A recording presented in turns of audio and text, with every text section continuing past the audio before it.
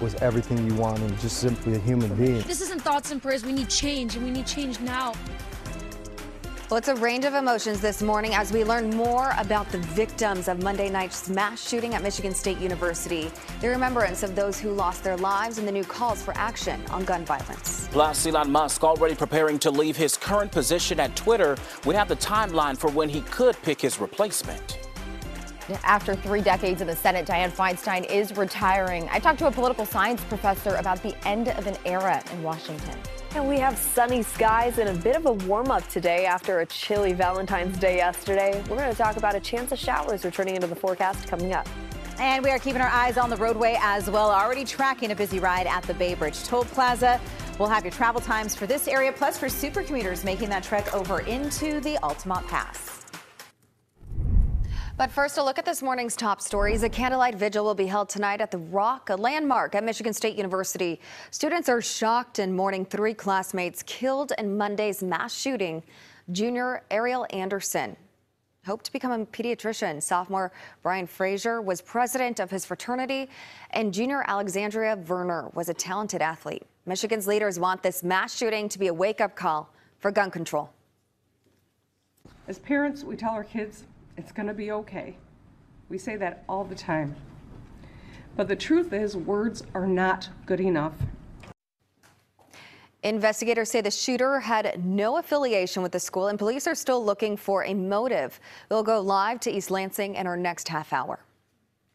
A ransomware attack has sparked a local state of emergency in Oakland. City leaders say they have taken several systems offline to try to minimize the damage. The attack began last week, and the city is not revealing what's been hit, but says 911 emergency systems and financial data are not impacted. The city has not disclosed what the hackers are demanding. Elon Musk says he may be able to have a pick of his successor at Twitter by the end of the year. While speaking virtually to a World Government Summit in Dubai, Musk said he's looking for the right person to, quote, stabilize the organization. Musk is stepping down as CEO based on the results of a poll last year that had the vast majority of users telling him to resign. It's not a total break with Twitter. He'll stay on to lead the company's software and service teams. That's a look at your top stories. All right, it's a cool start to the morning. Take a look at these frozen car windows. In a second, we're going to show them to you.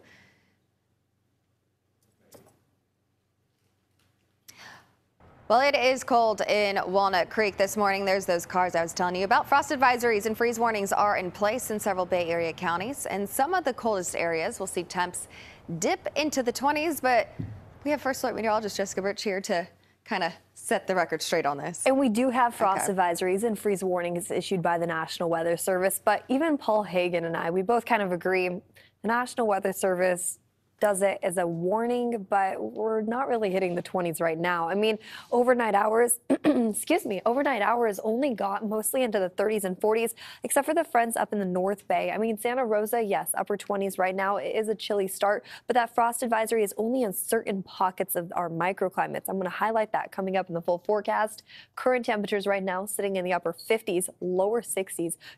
Daytime highs today are hitting the upper 50s, lower 60s, as we expect a beautiful sunny day ahead of us. Now, I will say this, just offshore, taking a look at Futurecast heading into Thursday and Friday, look at that system and how close it is to California. There was a chance of showers for our Friday forecast, but it's starting to trend a lot drier as that system is parked just offshore. So like I said, sunny skies this afternoon. Taking a closer look at this system, it'll continue to track just offshore, bringing us a whole bunch of clouds in the forecast, but by no means are we going to be seeing any rain as of now. So lots to talk about. We also have to talk about the winds. It's been so breezy for the past couple days, definitely impacting that commute.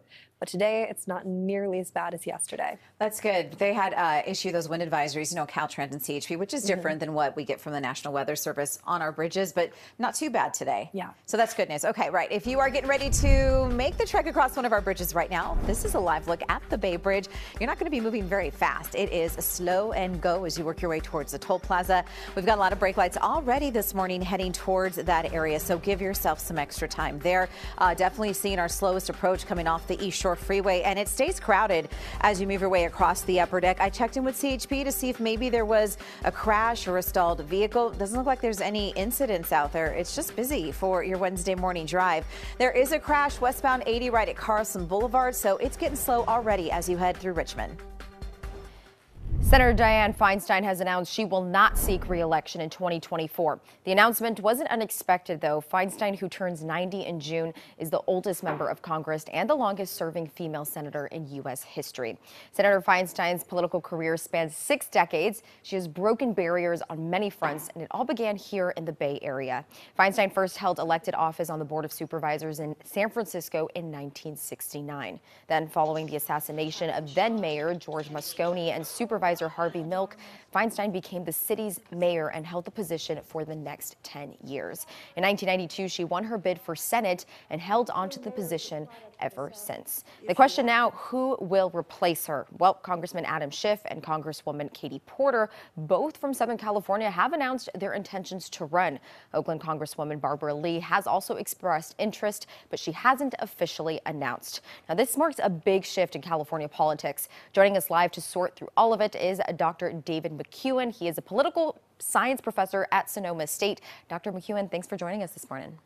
Well, good morning. That's quite a lead-in. She's had quite a career. Yeah, exactly. We have a lot to talk about it because her departure puts new focus on those prominent members of the House who didn't even wait for her announcement before declaring their intentions to fill her seat. So of those potential candidates, can you tell us a little bit about who you think has the best odds? Right. If we look at this particular race, it has the potential to be the most expensive U.S. Senate race in American history. The reason for this is obviously a lot of California voters, you've got to go on air. And by, say, after the primary in March of next year, say the July, August time period, you're going to have to spend $4 to $5 million a week. That means you're going to have to raise a lot of money. So Katie Porter, the first out of the gate, she's going to have to go out to a number of donors. But Adam Schiff has about 40% of the California congressional delegation. He has Nancy Pelosi's endorsement. If he were to get Dianne Feinstein's endorsement, that would certainly cement his role as the front runner. And while we haven't seen Barbara Lee enter the race yet, she certainly retained some Democratic media firms to help her, and she's kind of done a pre-release. Then you've got Ro Khanna in the background. But if you've got 4 or 5 or say 6 even Democrats on the ballot, that also gives Republicans an opening under the top 2 primary. But what you're seeing more fundamentally is you're seeing a real sea change here in California politics, a generational change in Democratic politics, and you're seeing this shift where people like the Vice President, Kamala Harris, people like Gavin Newsom become absolutely front and center for the future of California and the Democratic Party. Right, and that actually leads to my next question, because this is a race that a lot of us are going to be paying attention. Feinstein is considered a moderate by many, but both the party and the state have undergone a big shift since she was first elected 3 decades ago. So are there any Republicans who could potentially enter this race and have a chance realistically? Yeah, I mean, look, California has become much more Democratic over the last 10 to 20 years, as you mentioned there. But it's all the type of California Democrat and office holder has become much more progressive.